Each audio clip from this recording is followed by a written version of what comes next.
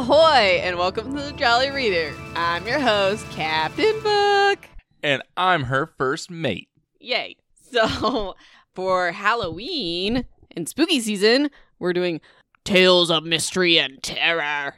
They're Edgar Allan Poe short stories. So, no comments yet. Okay, so the three stories we're going to do is The Telltale Heart, the cast of... Amontillado. I say cast. It's cask. Cask. It's Cask. a cask of ale. Yeah, I know. Okay, will you say it all together? It's the cask of Amontillado. Ooh, and The Fall of the House of Usher. So have you read any of these? I, in a past life, have read all of these and have faint memories of them. So Even The Fall of the House of Usher. I've read all of these at some point, but my memories are very vague. So there's going to be a lot of aha moments and some interesting insight, I bet, in my new old age. Well, I've read the first two. Well, now I've read all three, but I had never read The Fall of the House of Usher. So I have some insight on that. Okay, things to look forward to. A lot of murder. Like, a lot. Undiagnosed mental illness, which is nothing to laugh about. We'll get there. And hopefully, you'll be left with an uneasy feeling like Edgar Allan Poe intended. Okay, side note, before we get started, when I was reading The Fall of Usher, The House of Usher today, I was like so into it, and the dog started barking for no reason. I literally jumped and then started yelling at them because they scared me. I mean, the puppies have good timing like that. Or they just bark so much that eventually they're bound to hit you at some point where they gonna get you. Okay, so we're going to start with this. I'm going to just read this. It's the About the Author, aka Edgar Allan Poe. I'm ready. I'm going to read in typical dramatic fashion. A strange world of fantasy is found in the poems and stories of Edgar Allan Poe. This eerie imaginary world was a necessary escape for Poe, for his real life was truly a miserable one. He was born to poor parents in 1809 in Boston, Massachusetts, and was an orphan before he was 3. He was taken in by his godfather, John Allan, a wealthy Virginian who gave Poe a fine education in England and America. Then a serious quarrel with his foster father estranged him from his family while still in his teens. From then on, poverty and illness marked Poe's short life. By the age of 21, he had published 3 books of poems, and in 1833, a short story won $50 in a newspaper contest, which was probably a lot back then, but anyways. His reputation grew, but his writing earned little money. He lived at the time with his aunt, Marie Clem, a poor widow, and in 1835, he married her 13-year-old daughter, Virginia. So he was 23, just so y'all know. Okay, he and Virginia were often ill. Yeah, me too. His misfortunes prey upon him, and he drank heavily. Still, his years were busy not only as a writer, but as an editor and critic as well. His ingenious poems and intriguing short stories make him an unforgettable figure in American literature. His poem, The Raven, was on the lips of the entire nation after it appeared in the early 1845. His horror stories still send a tingle through a reader's body today, and his detective stories set a pattern which many other writers would follow. After Poe's wife died in 1847, Poe had what we would now call a nervous breakdown. He died in Baltimore, Maryland in October 1849, just 40 years old. That's a real nice way to say suicide, isn't it? Okay, there's a lot to unpack here, all right. So, he was born poor. So was P.T. Barnum. Made the best of the situation. You know, ever seen The Greatest Showman? He did a great job. He married a 13-year-old. Really And creepy. he was like Like a lot of these choices are his choices. I know. I'm just saying he put himself on that track. And not to mention, like, okay, Wait, let's wait, talk. Wait, it's not his Well, aunt. it's possible too. He lived with aunt and married her 13-year-old daughter, his cousin. Okay, so he made a lot of bad choices here. And not to mention, okay, you have mental health issues and you're broke. Welcome to being a millennial. Snap back. Okay, shall we actually get to the story 7 minutes later? I guess. I said to him, "Oh, this will only take a half hour." It's only 7 minutes later if she doesn't edit out enough of my nonsense. So let's start with The Telltale Heart. My first note says, "This dude be crazy." So I said, I know this because he spends the first page telling us he isn't mad even though people think he is. Oh, and he hears things in heaven and hell. So there we go. He randomly decides to murder the guy that he lives with. He rents a room from this guy.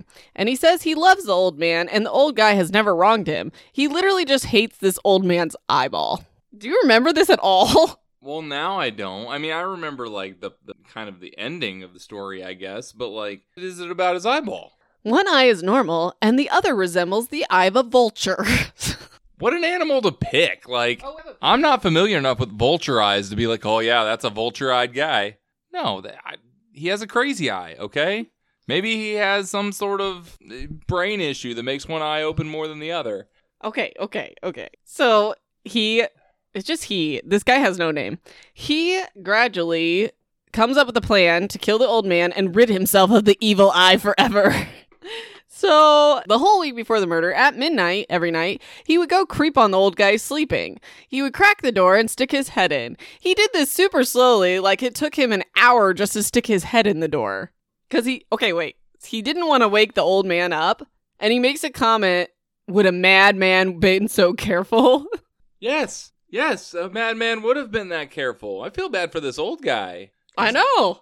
I mean, he must just be, like, really not paying attention. No, he's asleep. Well, I'm just saying, like, he moves so slow. Let's pretend like this is the only creepy thing this guy's doing, okay? Okay, so anyways. So every night, he would use his lantern. This is back in the day, 1800s, and barely open it, so only a little light showed, and he would shine the light on the vulture eye. For the 7 nights, the eye was shut, so he couldn't do his work, aka murder this dude. And I said here, ding! I thought he was moving slowly not to wake him, so if he wanted to see the eye, why is he trying to keep the old man sleeping? Yeah, I don't really understand. Maybe I missed. He wants to kill the guy to rid himself of this evil eye. Okay, so why wouldn't he wait until the eye was closed? Because he loves the old man, so he has to see the evil eye to be encouraged. I didn't write it. Let's keep going. So for 7 mornings, he was bold, and he would get up and talk to the man and ask him how he slept. Because he loved the old man and hated his evil eye, like I stated earlier. My eyes are huge. This dude would have hated me. So the 8th night, at midnight, he even more cautiously opened the door to the room. That night, he pretentiously, that's me saying that, not the story. Using a lot of big words there. Are we compensating for something? That night, he pretentiously was thinking about how clever he was and how the old man had no idea of his thoughts of murder. So he laughed at his idea. So the old man must have heard the smug idiot, also me saying that, not the story, because the old man moved suddenly in bed. So this dude's like, haha, I'm so smart. I spent like 10 hours trying to creep in this guy's room and just stick my head in. Haha, I'm so smart. Oh God, he's up. So that's what happened. So anyways, but the old man, heard him, whatever. So the room is black because it's back in the day. Shutters are shut because the old man's afraid of robbers, whatever. And apparently he can't see the crack in the door. I don't know about all that, but that's just what we're saying. So anyways, Crazy continues to stick his head into the room, and he's just about to open the lantern when his hand slips on the tin. The old man sits up in bed and says, "Who's there?" Did you just turn German? French. Or French. By the way, this guy's renting a room out. I mean, I know this is back in the day, but they didn't have locks. Like, if I was living in the house with another dude, I'd be like, yeah, I kind of want a lock on the door. You're a little weird. He trusts him, I guess. So anyway, so he's like, who's there? And obviously he doesn't say anything. So for an entire hour, he just silently stands in the doorway. And the old man just sits in bed listening for whatever made the noise. I don't know. Is the old man blind completely? Probably one eye. Well, maybe in one eye, but he didn't, like, turn his head? It's pitch black. There's no light in the room. So anyways, the old man makes a groaning noise of terror, ? And first guy, aka the narrator, knows this noise of groaning of terror well because he's made that noise too at night when he can't sleep and the terror within him takes over. And I say, I don't know, I'm just retelling the story. So he says he knew what the old man was feeling, sitting up in fear for the past hour, and he pitied him. It says you're causing the terror. So like, but I feel like it's like con artists where it's like, oh, I feel sorry for this guy that's about to be broke, but gotta make a buck. Maybe. Okay, so then the guy goes on to call him the shadow of death, and that the old man could feel it upon him, but he couldn't see his head in the door. I don't know. So then he waits forever for the old man to lay back down, and he doesn't. So he decides to open his lantern a little bit more, and a sliver of light shines on the evil vulture eye. It's open this time, and it makes him furious. So he also claims he's not mad, and he just has sharpened senses, so... I said, here comes the classic part of the story that we all remember. So he hears the beating of the old man's heart, and the sound increases his fury, like the beating drum gives a soldier courage. I'm going to let you take that one, Haas. Okay.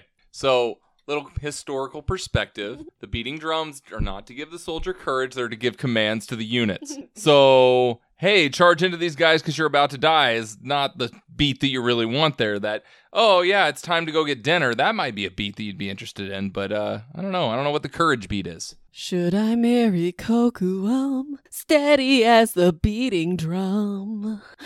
No, he's dead. Okay.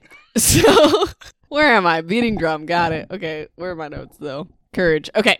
He keeps standing there with the light on the vulture eye, and the old man's heart just keeps beating louder and faster. And then Moise makes him feel uncomfortable terror, and he's worried the old man's heart beating is so loud that the neighbors will hear it, so he goes for it. He jumps into the room, opens his lantern all the way. The old man lets out one yell, "Mrr!"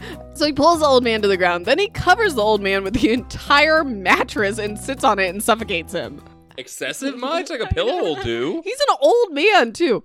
So anyways, I said, not how I'd murder someone, but okay.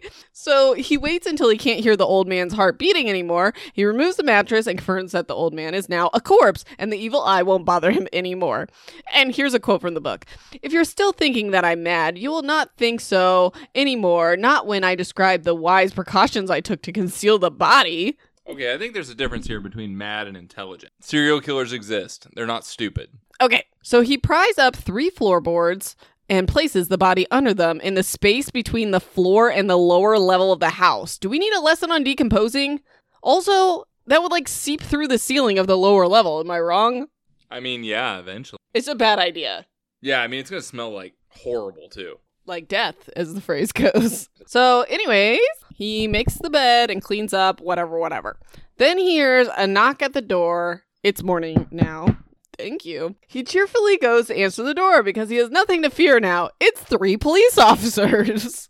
Apparently a neighbor heard a shriek in the night and suspected foul play, so they walked in the morning down there and reported it. That's a ride or die neighbor. That is a ride or die neighbor, but I mean, yeah. Why were they expecting or suspecting foul play? Well, you just hear screams in the middle of the night. One scream. Okay, we'll get there. So the officers are there to search the residence. Wow, that escalated quickly. She was like, hey, we're going to search. Okay, so Let's remember that there are very few, human rights laws here, or yeah. crime laws and stuff. We're talking about the early days of our nation. Okay, so he tells the police that the shriek was just him having a nightmare and nothing for neighbors to be nosy about, basically. And he shows them around the house and he tells them that the old man's on a vacation and shows them the old man things are undisturbed, nothing's been stolen, his bed's made, whatever. Then he brings chairs into the old man's room, which, by the way, this is where the body's hidden, and tells the officers to rest after their labor. And I have question mark, what labor? They walked around a house. Anyways, smug and all that, the dude puts his chair directly over the old man's body. After a while of chatting, the guy was ready for the police to leave because he's tired and hears a ringing in his ears. He also didn't sleep all night, but whatever.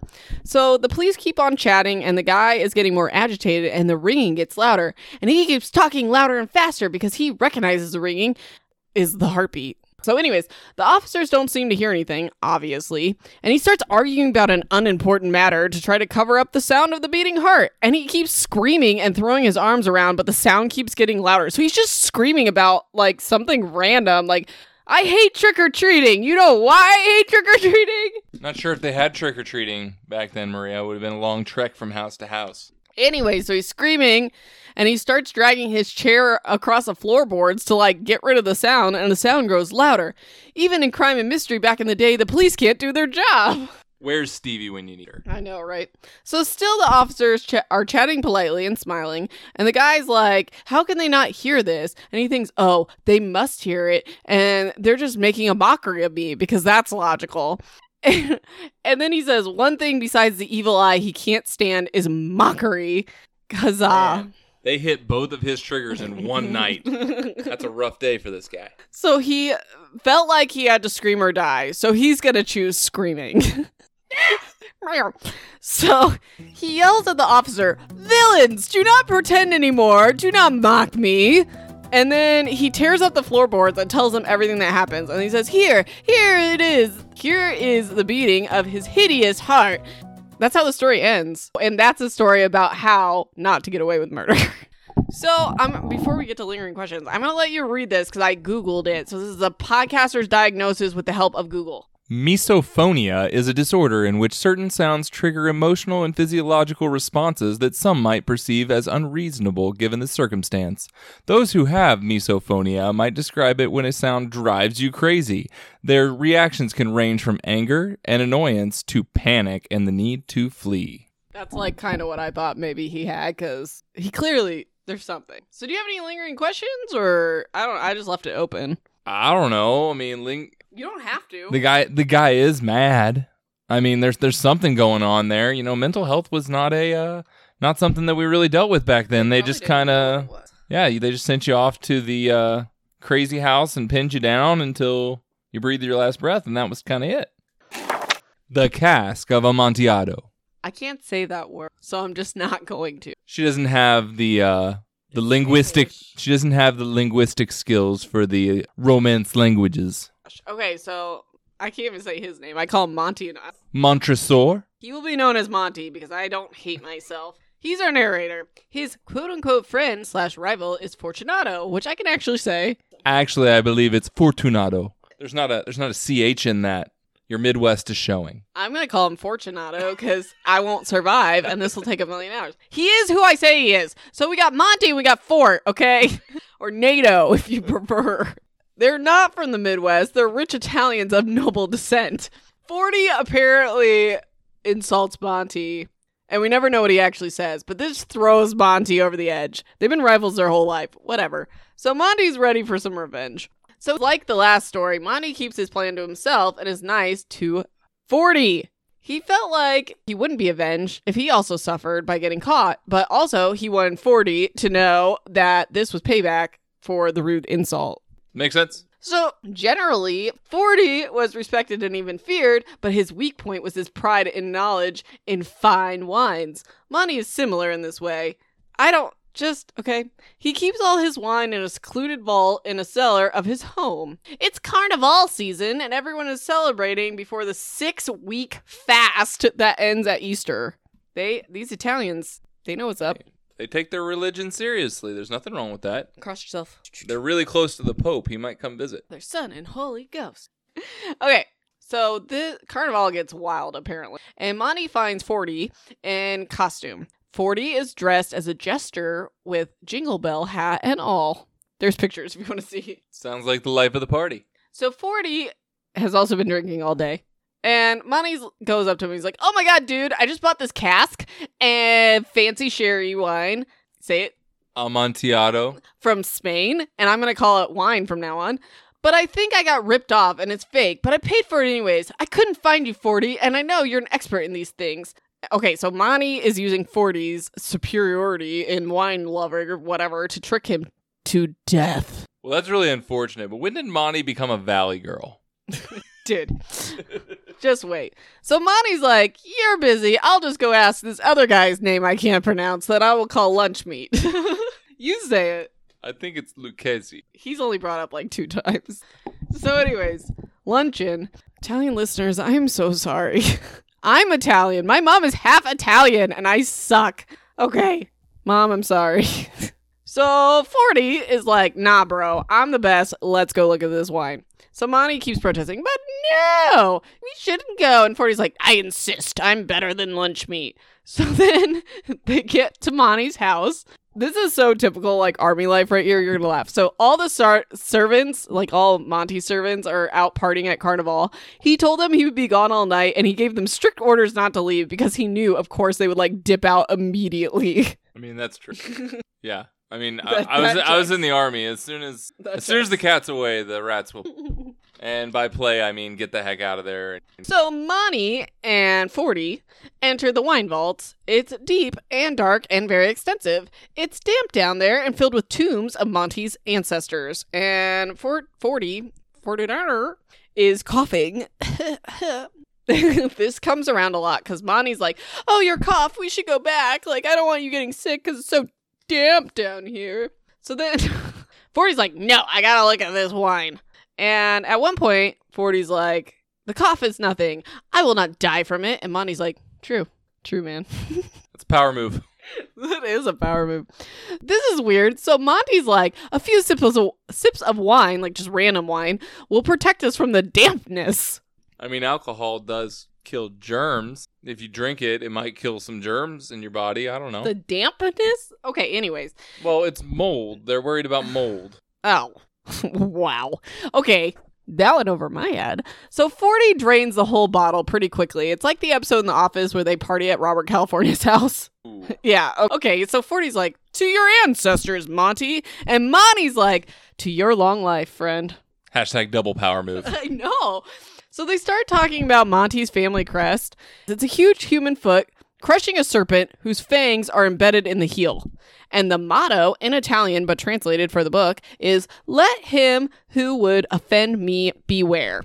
And I said, I'm sure there's a Game of Thrones joke in here somewhere. Monty sends his regards. So, a Monty always keeps his promises.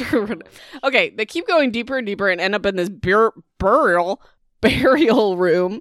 And there's human remains everywhere. And I said, some burial room this is. Like, you actually have to bury them. There's literally just bones in piles places. Technically speaking, burial just means it's underground. It doesn't have to be pretty. So there's an alcove. It's a space between pillars supporting the roof, apparently. And there's like a chain with wrist locks on either end. But 40 can't see it because it's so freaking dark in the 1800s that no one could see anything. And Monty's like, it's in here, this weird wine I bought that Maria can't pronounce. And 40's so drunk, it's easy for Monty to chain him up. So his wrists are locked in chains that go through loops on the wall and then like around his waist. So Monty's like, once more, I must implore you to return. No? Fine, then I have to leave you. Like, wow. So 40's like confused. He's like, but the wine. And Monty's like, true. That's all he says. And then Monty's like digging through the bones to get building stones and cement he hid earlier. And he hid a trowel in his jacket. And Monty puts down the first layer of stones and Fortunato's drunkenness is starting to wear off. And he moans. And then there's like long stubborn silence while Monty lays layers 2 through 4. And then, this is very detailed. So then Fortunato starts clanking his chains furiously. And Monty stops working to listen with satisfaction. You must have really felt wronged by this guy. For an insult! But that's their family crest, so anyways, when the clanking stops, Monty continues to build layers 5 through 7. Then Monty stopped. This is starting to be a Stevie book. Monty stopped to look at Fortunato, whatever his name is, whatever, and what? Oh, okay. Sorry, I forgot about this part. So Monty's like looking at him, and 40 starts screaming like nonstop. And at first, Monty's like worried. He's like, "Oh, what if someone hears me burying this guy alive?" And then he's like, "Oh, we're like way too deep. No one's gonna hear him." So he starts screaming back at him until he stops. Like Monty just yells over him. So then he finishes layers 8. I'll tell you, assert dominance. No. So then he finishes layers 8 through 10. And most of 11, and then there's one square opening left, and Monty hears a laugh from inside the wall, and 40's like, haha, very good joke, we'll have many a rich laugh about this over our wine. Like, definitely a clever way to try to, save yourself, like. Yeah, you gave him a chance to back out. Yep. And Monty says, whatever the wine is. The Amontillado. And 40's like, yes, but it's getting late, my wife and others will be looking for me, so let's be gone. And Monty's like, yes. Let's be gone. He's frightening. Put the lotion on the skin. So then 40 cries out, for the love of God, Monty! And Monty just says, yes, for the love of God, dude. So then Monty just waits for a reply and nothing comes. So he calls out to 40 and still no answer. So Monty pushes one of the torches through the hole in the opening and lets it fall to the ground. And all Monty heard was a jingling of bells of 40's hat. And Monty feels sick, but blames it on the dampness of the catacomb. He plasters up the last stone into position. For half a century, no one has found 40. Let him rest in peace. Lingering questions is all yours. Monty always pays his debts. That's all there is to it. I mean, a little excessive. Little excessive for my taste. He should have backed out. He had a chance, but yeah, I mean, back then it's like, what are you gonna do? Pull up security camera footage? Yeah, I know. You can show him the little marks on your arms? Dude was drunk. Yeah. He wandered down there. I went down there and saved him. Forensics don't exist yet. The Fall of the House of Usher, which I had never read, and you say you don't remember. I don't remember much of it. I just remember reading it as a kid. Spoiler alert, there's a house in it. No. Next, you're going to tell me there's someone named Usher. And not the cool It's one. pronounced Ursher. So, as my first note says, this is a weird one. So the main character, who has no name, which is really annoying because I just have to say he the whole time. Anyways, he's traveling to the house of Usher, who's the home of Roderick. Is the House of Usher a person? No, he lives there. Roderick Usher lives in the House of Usher. Okay, so- They were childhood friends, but they haven't seen each other in years. Roderick, he wrote a long letter telling him, being our main character, of a serious illness and mental disturbance that had taken a hold of him. He describes the main character as his best, oldest, and only friend and hoped that he would come visit. So our main guy's like, sure. I mean, that makes sense. So anyways, our main guy goes and sees him, and he explains that he doesn't know much about Roderick because he's a keep to himself kind of person, but his family was famous and artistic and, like, well-known, blah, blah. Everyone's rich, we know. So he gets to the house of Usher, and it's pretty bummer-looking building, and there's swamped around it. That's what I put. It's a bummer-looking building, and there's a swamp around it, so just there you go. The house looks like it's surrounded in a strange cloud of mystic fog. There's a zigzag crack from the roof going down the walls to the foundation. This is like all on the outside, obviously. He gets to the house, and he passes a family physician, like when he's inside, who looks at him strangely and seems evil. I don't know. How does one seem evil? You've lived with me for many a year. You lived with waffles. Anyways, he goes into the room to see Roderick, and he says he barely recognizes his friend, singular, because of how much he's changed over the years. Roderick explains his illness and says it runs in his family, a nervous ailment with many strange and contradictory symptoms, but no cure. His body is extremely sensitive. Okay, so like he explains this, he's like, I only eat the blandest foods. I can only listen to the blandest music. I gotta just, I have to have super soft clothes or I get irritated. Okay, so anyways. He's also plagued with strange terrors. That's called intrusive thoughts, buddy. That makes sense. You ain't special. So this dude, he fears he will lose his life and reason to, altogether in some uncanny struggle with a grim fantasy. I know the fantasy to be fear, he says. I know that seems like a lot of nonsense, but it comes to fruition. But how? We will see. Roderick is also super sick of the mansion. Must be tough. He says that its gloomy smoke from the swamps is affecting his spirit, his aura probably.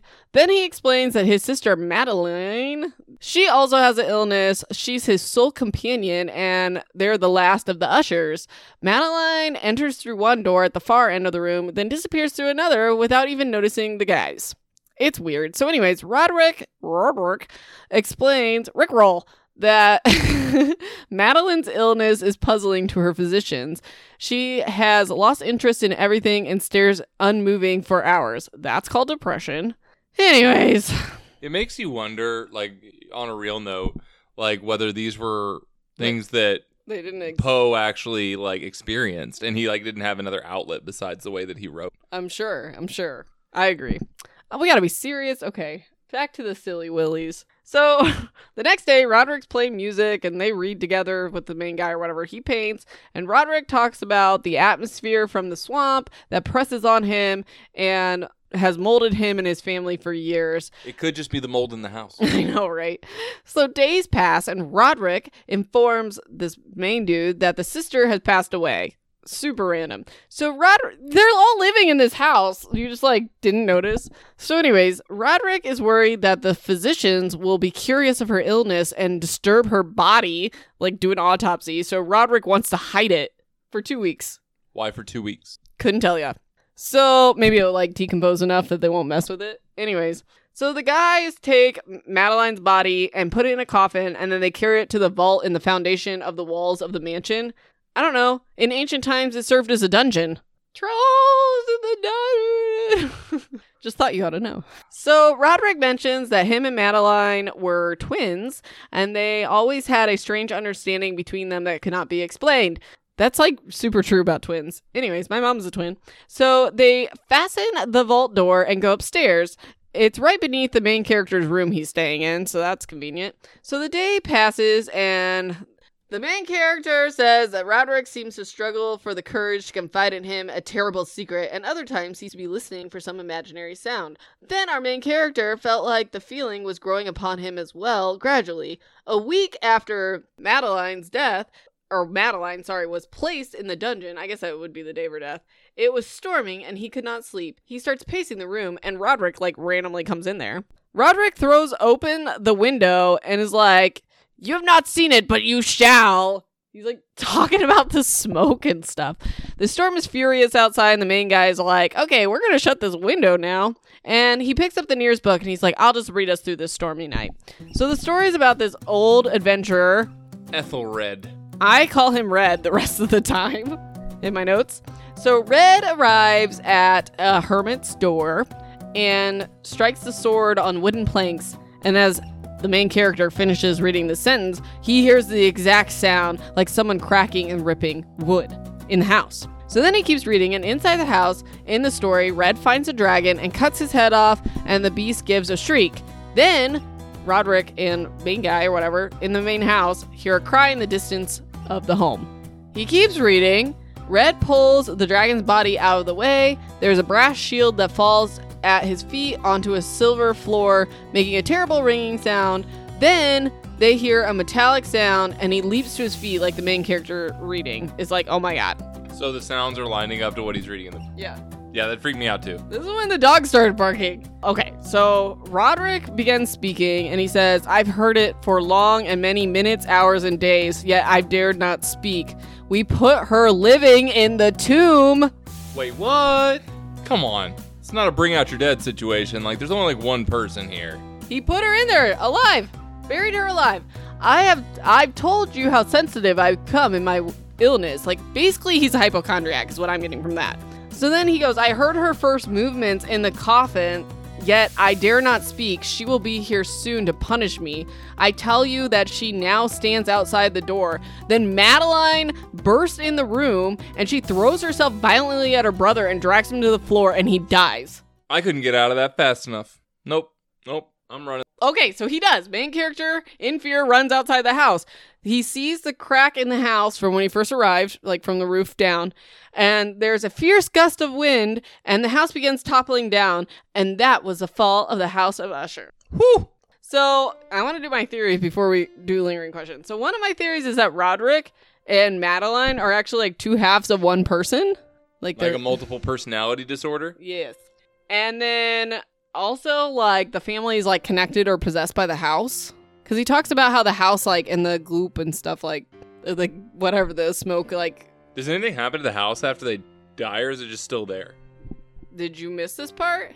Oh, the house began toppling down. The house falls down. It's gone. Really? Missed that part. I was too concerned with the fact that, a semi-dead person just came in and... She'd been down there a week. I mean, I'd be mad, too.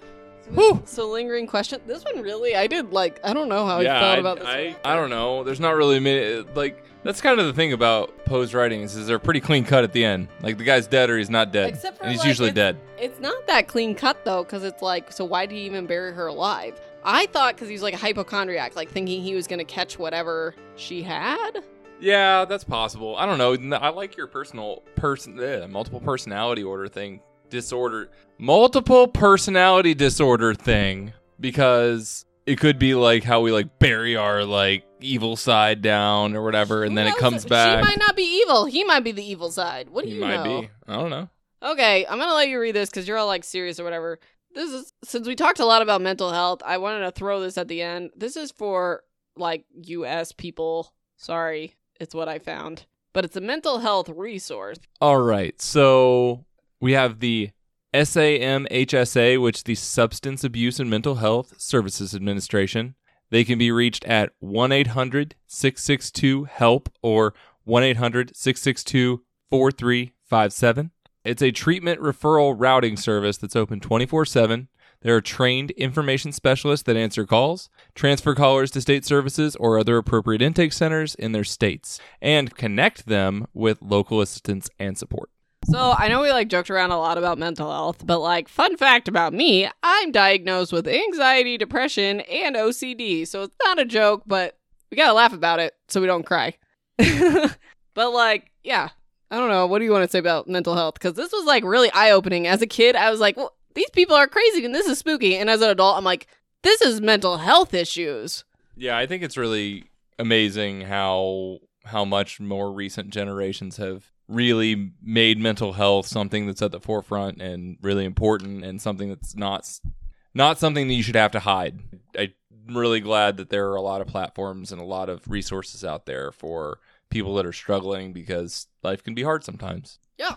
So all in all, we love our listeners. And if you are struggling, reach out to a professional. So I'll do our closing. I hope you enjoyed our spooky Halloween episode, and I hope you have a safe, fun Halloween if you're celebrating. We will be going as Pokemon. Allie will be Pikachu. I will be Ash Ketchum. And Josh will be Snorlax. So there you go. So in closing, thanks for listening. You can find me on Instagram, Facebook, TikTok, and now YouTube at the Jolly Reader Podcast. Subscribe so you get notifications for when new episodes are posted. If you're on Apple Podcasts, please leave a review because it helps other group mates find this podcast. Share, and share. If you like secondhand embarrassment, stay tuned for the outtake. And I'll talk to you next time for I don't know what, because I haven't picked the next book yet. And would you like to say the end with me? Sure. Until we sail again, this has been the Jolly Reader. Bon voyage! Hey, you made it to the outtakes. Let's do it. Testing. Josh, do a test. Testing. We just got back from karate and ate donuts. They were really good. Okay, also, I don't even know if I'm going to leave this, but my book has a typo in it. Look at this. Page 28. Hold on. We'll get there. Okay, see how it says the Telltale Heart at the top? I do. Story title at the top of the page. Wow. Instead of the actual story title, it's a typo. Is this worth money? I mean, maybe. I don't know. I mean, this could go. It's probably a $10 book, but maybe it actually was $9.95 in the year. There's no year. There's no year in this. Well, whenever this was written, it was $9.95. I had a bunch of these. They're called Great Illustrated Classics books. Yeah, but I bet that you could probably net yourself a nickel for that one. Okay, so our outtakes are officially already 5 minutes long. Was a necessary escape for the whole week before the murder. Did Allie just run in here, or was that the dogs? Allie ran in here and brought us a plate. An empty plate. This is parenthood. You just get the empty plate. You don't get the food. Anyways, he came in even more cautiously. That's not even what my notes say.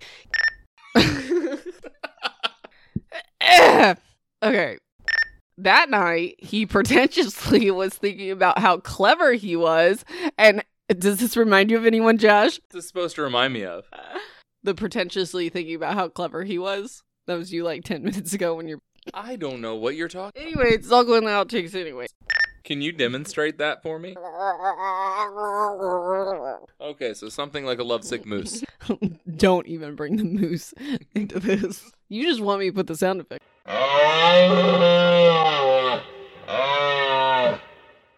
It's out one yell before he's full to the ground. We had to take a 10-second pause there. That one got me. Also, side note, I was watching Buried in the House, which is a version of Buried in the Backyard, and the stepdad killed this kid and buried him in the kitchen under the floorboards and told the whole family a snake got loose and died, and that's why it smelled bad. That's pretty bad. And for those of you that need context, this is just a true crime show that I get up at 6 o'clock every morning to watch by myself. Yeah. Okay, where were we? Floorboards. All is getting cut. Sorry, future Captain Book. Okay, so floorboards. Decomposed body. Okay. So, anyways, then he hears a knock at the door. It's morning now. Thank you. One less thing for me to insert. Okay. That's getting cut for show. Okay, this is a kid's show. Okay, we got 2 more stories to get through, and it's bedtime. Fortunado. It's like a tornado, but it's a 4. It's like 4 tornadoes. It's an F4 tornado. Okay, so how do you say it? Fortunato? No, Fortunado? No. Fortunado. I'm saying Fortunato. I can't. He's fortunate. I don't know. I'm so upset. 40. Whatever. Fortunato. No. 40 was... I can't take it seriously because I'm calling him 40. Like, Monty's okay. These are my favorite nicknames for any characters Monty's you've ever done. a real name. Okay. I'm going to pause this so Josh can get Allie some mints. Junior variety. Okay. The House of Usher. Who's is the home of? Who is? Who's? I don't know. The House of Usher is the home of Roderick Usher. Okay. And by the way, the fact that you use the voice thing on this make way more sense. So he explains that he doesn't. And therefore, I want to apologize for any snarky comments I made. And then it types. I didn't do the typing. So, technology. Autocorrect, am I right? So, as I make the, okay. And by the way, every time I do an episode with you, there are certain times where I feel like I'm like the guy that's doing the announcing at the Scripps National Spelling Bee. Oh, yeah. Indubitably. Banana. Oh, that's a psych reference. Okay. My name's Allie, and thank you for listening to my mom and dad.